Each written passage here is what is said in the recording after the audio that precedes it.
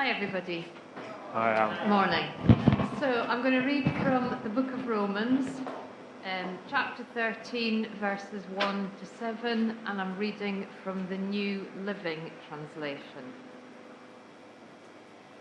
Everyone must submit to governing authorities, for all authority comes from God, and those in positions of authority have been placed there by God. So, anyone who rebels against authority is rebelling against what God has instituted, and they will be punished. For the authorities do not strike fear in people who are doing right, but in those who are doing wrong. Would you like to live without fear of the authorities? Well, do what is right, and they will honour you. The authorities are God's servants, sent for your good. But if you are doing wrong, of course you should be afraid, for they have the power to punish you. They are God's servants, sent for the very purpose of punishing those who do what is wrong. So you must submit to them, not only to avoid punishment, but also to keep a clear conscience. Pay your taxes too, for these same reasons. For government workers need to be paid. They are serving God in what they do. Give to everyone what you owe them. Pay your taxes and government fees to those who collect them, and give respect and honour to those who are in authority. Amen. Thanks very much, Anne. Fantastic screens, aren't they? This is amazing. We'll get the PowerPoint up in a second, but they're really clear. So this morning I'm going to be talking about this passage, about the Christian and the powers that be. Do you know what I mean by powers that be? Is that an expression that's familiar to you? It means, I guess, government, councils, police, doctors, ministers of religion, teachers. I guess all those authorities that kind of occur in our society. But does anybody know where the phrase, the powers that be, comes from? Well, actually, it's from the King James Version, Romans 13, verse 1. So it's straight out of this passage that we're looking at now, the powers that be. I'm conscious that this may be quite an unpopular topic, and probably always has been, in fact, sometimes deeply controversial. And I think there's a couple of reasons why it might not be popular. I think the first is a kind of feeling that, I don't come to church to hear about this stuff. I want to come to church to have an experience of God. And now I come and we're talking about the powers that be. That's not my thing at all. And the other one might be, well, this all sounds terribly old-fashioned, the Christian and the powers that be. Well, let me think about both of those objections for a moment. First of all, the one that I kind of come to church to have an experience of God, not to listen to this sort of thing. Let's be clear that, the Christian faith isn't simply a matter of what we believe or of what we experience. It's also a matter of the life we live. And this is very much about a lived life that we're talking about here. On the second one about it not being fashionable, well, I think the extent to which that's true. Once upon a time in our society, people like police and teachers and ministers of religion and doctors were pretty much respected. Not by everybody, but, there was a lot of respect if you had that kind of authority role. Now, much less than before. Anne and I like watching kind of TV crime. And, usually in this sort of TV crime, the kind of hero is a detective of some sort in the police force. And they're kind of the hero. And nearly always, that person has got a really bad relationship with their boss. And their boss is a crook or an idiot or only in it for themselves. And it's hard to think one where actually the boss is a sympathetic figure. And that's reflective of a society in which actually respect and authority have become bad words, really. But fashions come and fashions go. It's like the tide of the sea. It comes in and it goes out. Only the word of God endures forever. And actually, I don't care it's not fashionable. What matters is whether it's what God is saying to us. That's what matters. So the Christian and the power. Something else maybe a little bit about context. Last week in Romans 12, Roland was talking about, Paul's message about practical loving. And part of practical loving was living at peace with your neighbour. And it says that in chapter 12. And very much this is a continuation of that story about practical love, but this time applied to those who are kind of above us in society or who have some kind of authority over us. Let me try moving. So here in 11 words is a summary of the entire teaching of Romans 1:13, 1-7. And if you forget everything else I say today and remember these 11 words, then you'll have got the essence of what this passage is all about. Having said that, I hope that you don't nod off just yet, because I think some of the questions that this kind of brings to mind are really interesting and worth getting into. I guess there may be something here about our involvement in wider society. There's always been a tendency in Christianity, or in parts of Christianity, to be kind of suspicious of the secular world in which we live, and to want to be a bit separate from that, to want to have as little as possible to do with secular authority. And I think this passage, to some extent, speaks to that. There is, I think, a nod here to something Jeremiah said, and it's in Jeremiah 29 at verse 7, in fact, verses 4-7. And Jeremiah is saying to the exile, to Jews driven off into exile, to a very secular society, or a very kind of God-loving society. And he says, seek the peace and prosperity of the city to which I send you, because their prosperity is linked to yours. So there's something about, our involvement in our society in that. And Paul gives a number of reasons as to why we should aim to be good citizens of the country we live in. And the first of them is this. He says, we should be good citizens because the authorities are God's servants. And that's mentioned several times in this passage. The authorities are God's servants. Now that's kind of an uncomfortable thing to think about. But it's there in black and white. And actually we'll find it elsewhere in Scripture too. And I want us to spend a few minutes to think about both what Paul is saying when he says the authorities are God's servants, but also what he's not saying. And we do need kind of both sides of that. Here's a guy called Douglas Moo. You probably haven't heard that name.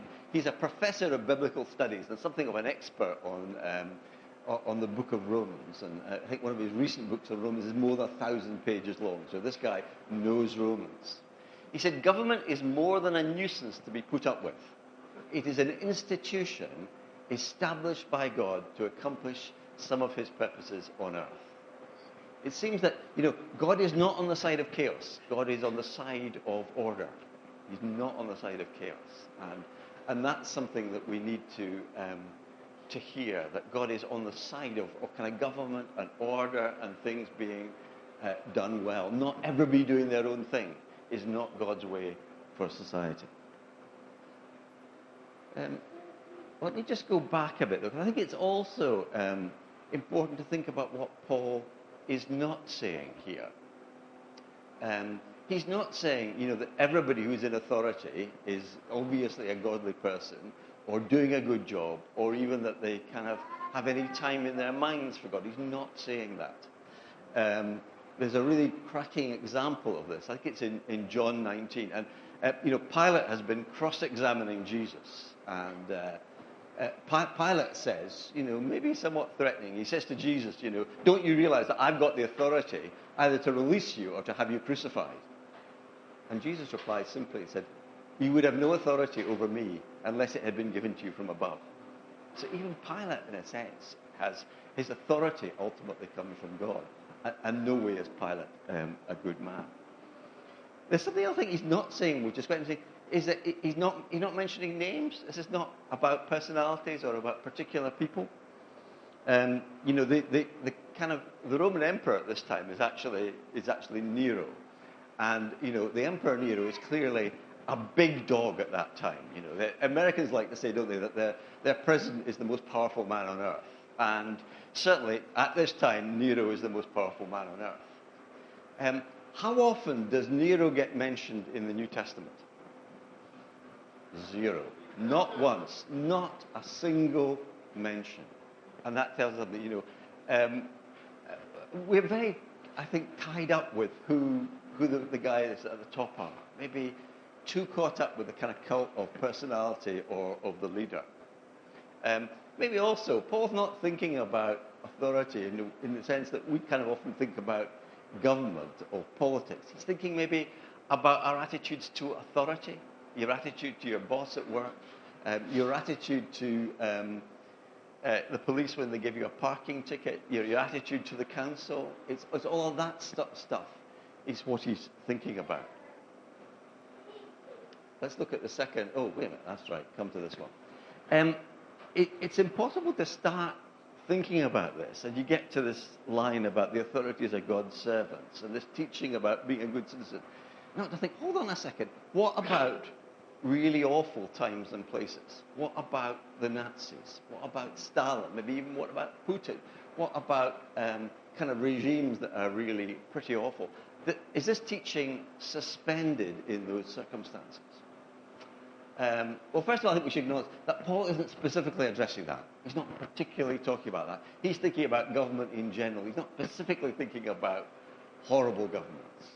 And maybe even he's thinking a bit about government when it's trying to do the right thing. But I don't think we should be too quick to say, oh no, this teaching only applies when the government is kind of doing the stuff that I think governments ought to do. I said it a few minutes ago. Who are the authorities when Paul's writing this? The authorities are the Romans. What was the Romans' big innovation on law and order? It wasn't sending people to Rwanda, it was crucifixion. And the Romans had crucified Jesus Christ. So, and Nero, who believes himself to be God, is the head of the Roman authority.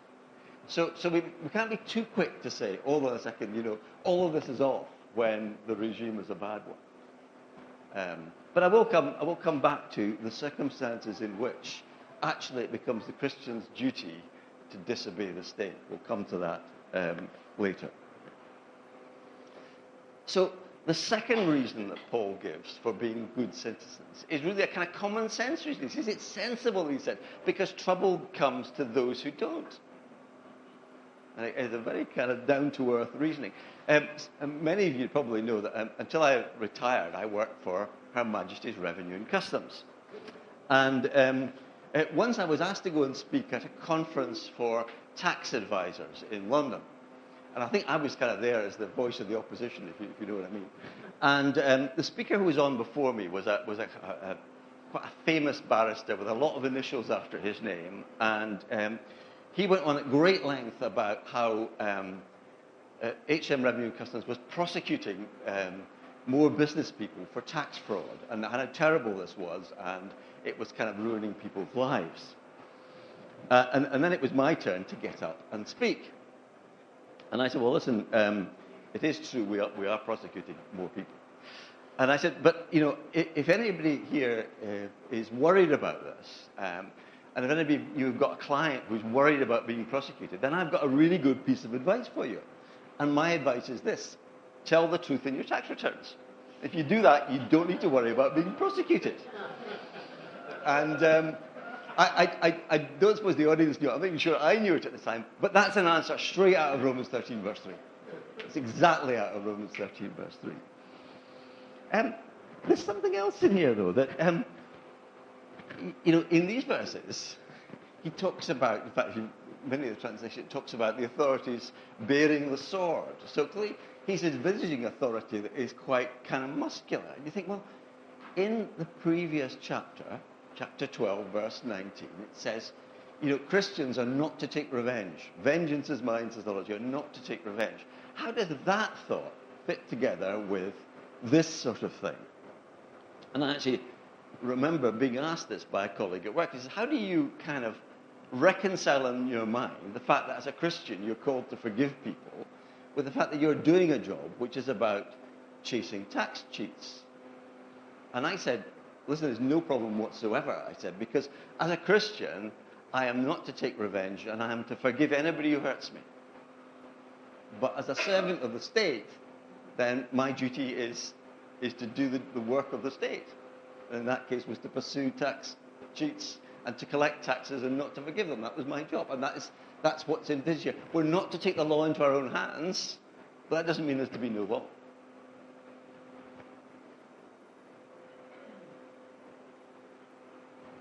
And the third reason, he says, we're to be good citizens and also pay our taxes as a matter of conscience. So not just out of fear, although that's definitely something he's talked about, but we're doing it as part of our obedience to God and for the good of the society in which we live. So we have that obligation to be good citizens.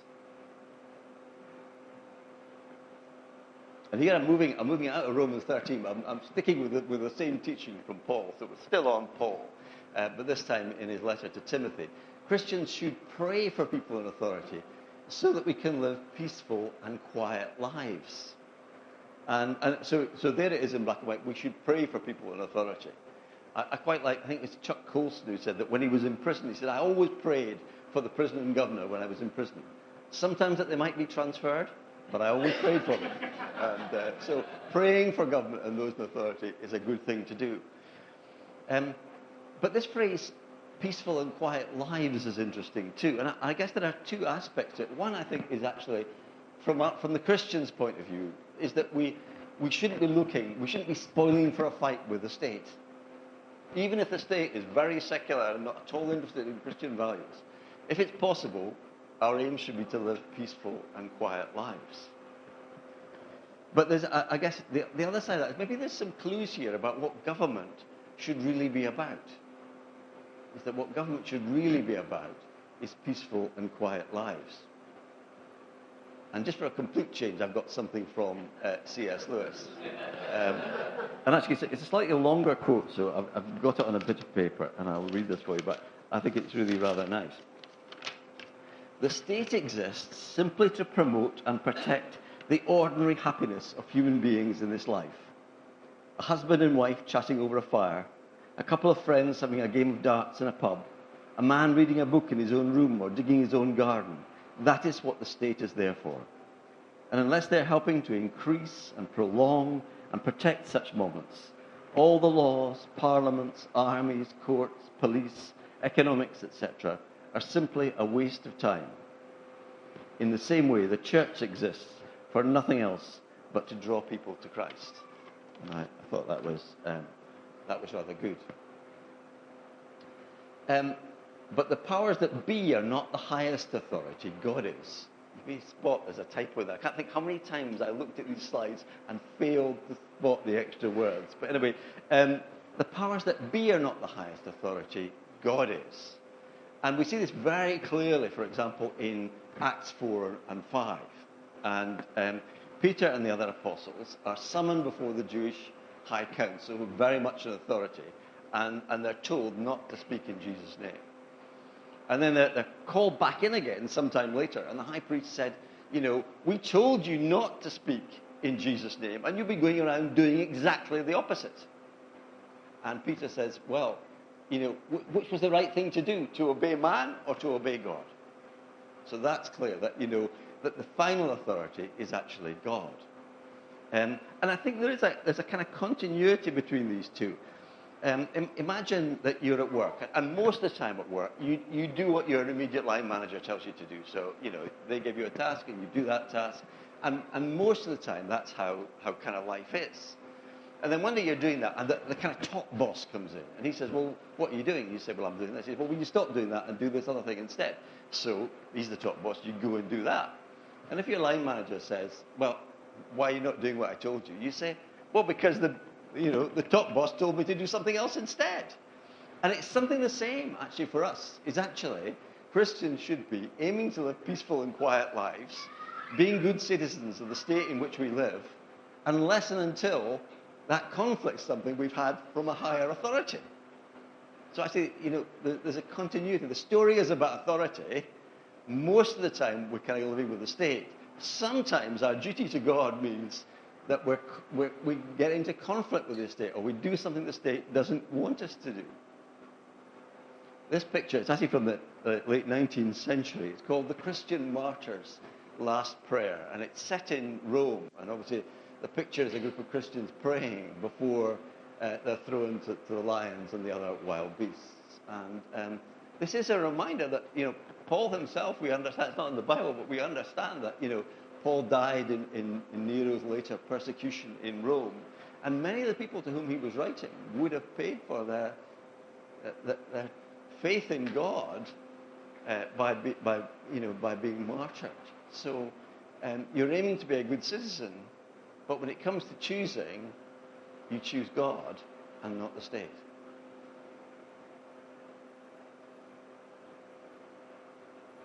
It's something else. Does this mean, if I'm aiming to be a good citizen, does this mean I shouldn't stand up against injustice?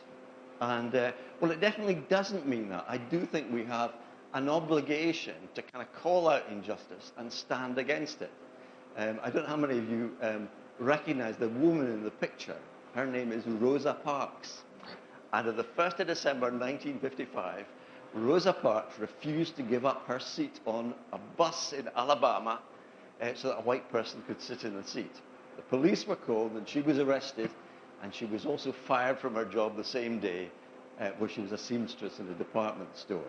And that started a bus boycott, and a bit over a year later, the American Supreme Court ruled that segregation on buses was wrong. But Rosa Parks was a devout Christian, and she certainly had been influenced by what Peter had said. You have to decide whether you're going to be God or man. And she took that tough stance.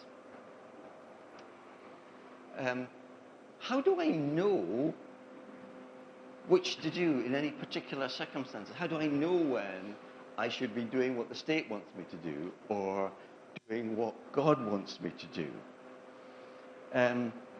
Well, the principles are here, and the principles are very important. But, the Bible doesn't give you an answer to every situation. It's not like that. As C.S. Lewis puts it, Jesus told us to feed the hungry, but he didn't give us a cookbook. The details very often have to be worked out. And, this week there's been a story in the news, I don't know if any of you caught up with it, a man whose kind of church title was Metropolitan Hilarion, a Russian Orthodox, apparently number 2 in the Russian Orthodox Church, has been kind of exiled and relieved of all his duties in the Russian Orthodox Church. And that's because in recent time he'd become more outspoken against the Russian invasion of Ukraine. Now, I don't know anything about the man, but I imagine him, A, realizing that if he spoke against the war, this was going to get dangerous. And B, maybe weighing his responsibility to the state against his responsibility to God, and then choosing what he had to do. Really, conscience and the guidance of the Holy Spirit will lead us in particular circumstances to know whether we're kicking up a fuss about something we shouldn't be, or whether taking the stand that God wants us to take. Until you learn that the Most High rules over the kingdoms of the world and gives them to anyone he chooses. This was a word from Daniel to the king at the time, who was Nebuchadnezzar, who had become arrogant. And effectively, he is being relieved of his duty. And you can read about that in Daniel 4. And it is kind of the other side, I guess, of the authorities being God's servant that they probably don't want to hear about. This was God's message to Nebuchadnezzar. It could just as easily be God's message to Boris Johnson. Because, you think, well, who's going to be the next Prime Minister of the UK? Well, we won't know until September. Will that person realize that they've got that job because God has put them there, and that they're therefore accountable to God for how they do that job? Probably not. Probably they'll think they got there because they're more popular or cleverer, or better communicator, or more ruthless than the others in the leadership race. But they'll be wrong. They'll be accountable to God. And God can lift up rulers, and he can pull them down again. And our prayers should be for both of those things, I think. Christians are to be good citizens and respect those in authority. I'm kind of conscious, it might even be true of me, that, that you might be sitting there thinking, well, this message about being a good citizen is not really holding any kind of fears for me, because actually, I am pretty law-abiding. I do tend to kind of follow the rules, and so I'm kind of okay. But this isn't a message just about what we do. It's about attitudes.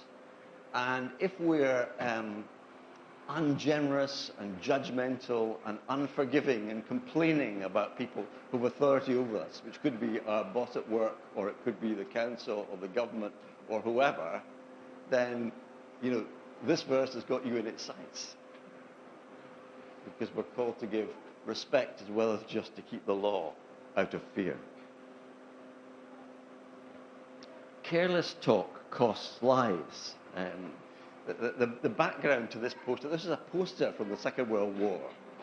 And what it was a warning was that if you kind of knew something that might be of value to the enemy, for goodness sake, don't talk about it in the pub or on the bus or anything else, because spies could be listening, and that message could get back to the enemy, and as a result, soldiers could die in battle. So that was the message. Careless talk costs lives.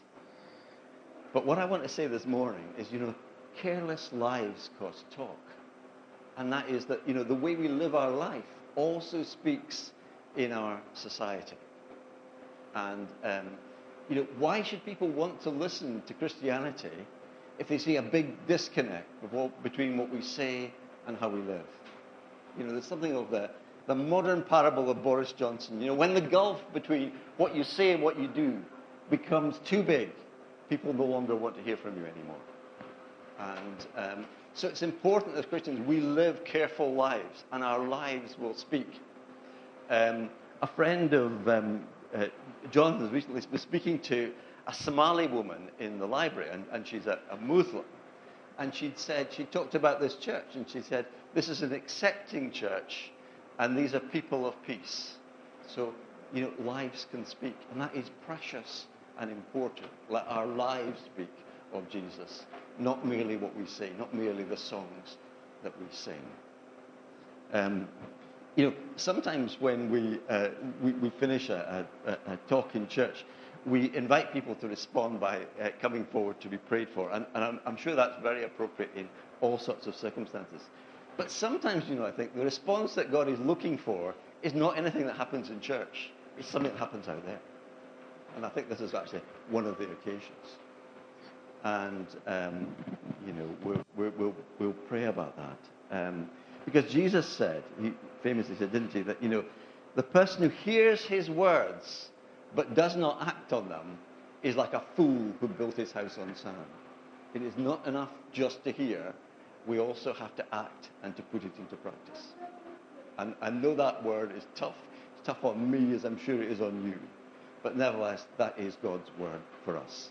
So let's pray. Father God, we thank you for your word. And Lord, we do want to receive all your word to us. And we want to be changed and enriched by your word.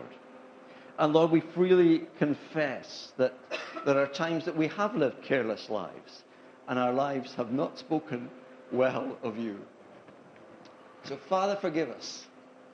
But Lord, we also want to say that that is not who we want to be. That is not what we want in our lives. We do want lives that will speak of you. And Lord, to do that, we need your Holy Spirit, Father. And so we pray that you would be with us, Lord, not only in this building, but Monday to Friday, Monday to Sunday, 24/7, Lord. May your Spirit be with us, that we might live lives that honor you and declare your greatness and your goodness. In Jesus' name, amen.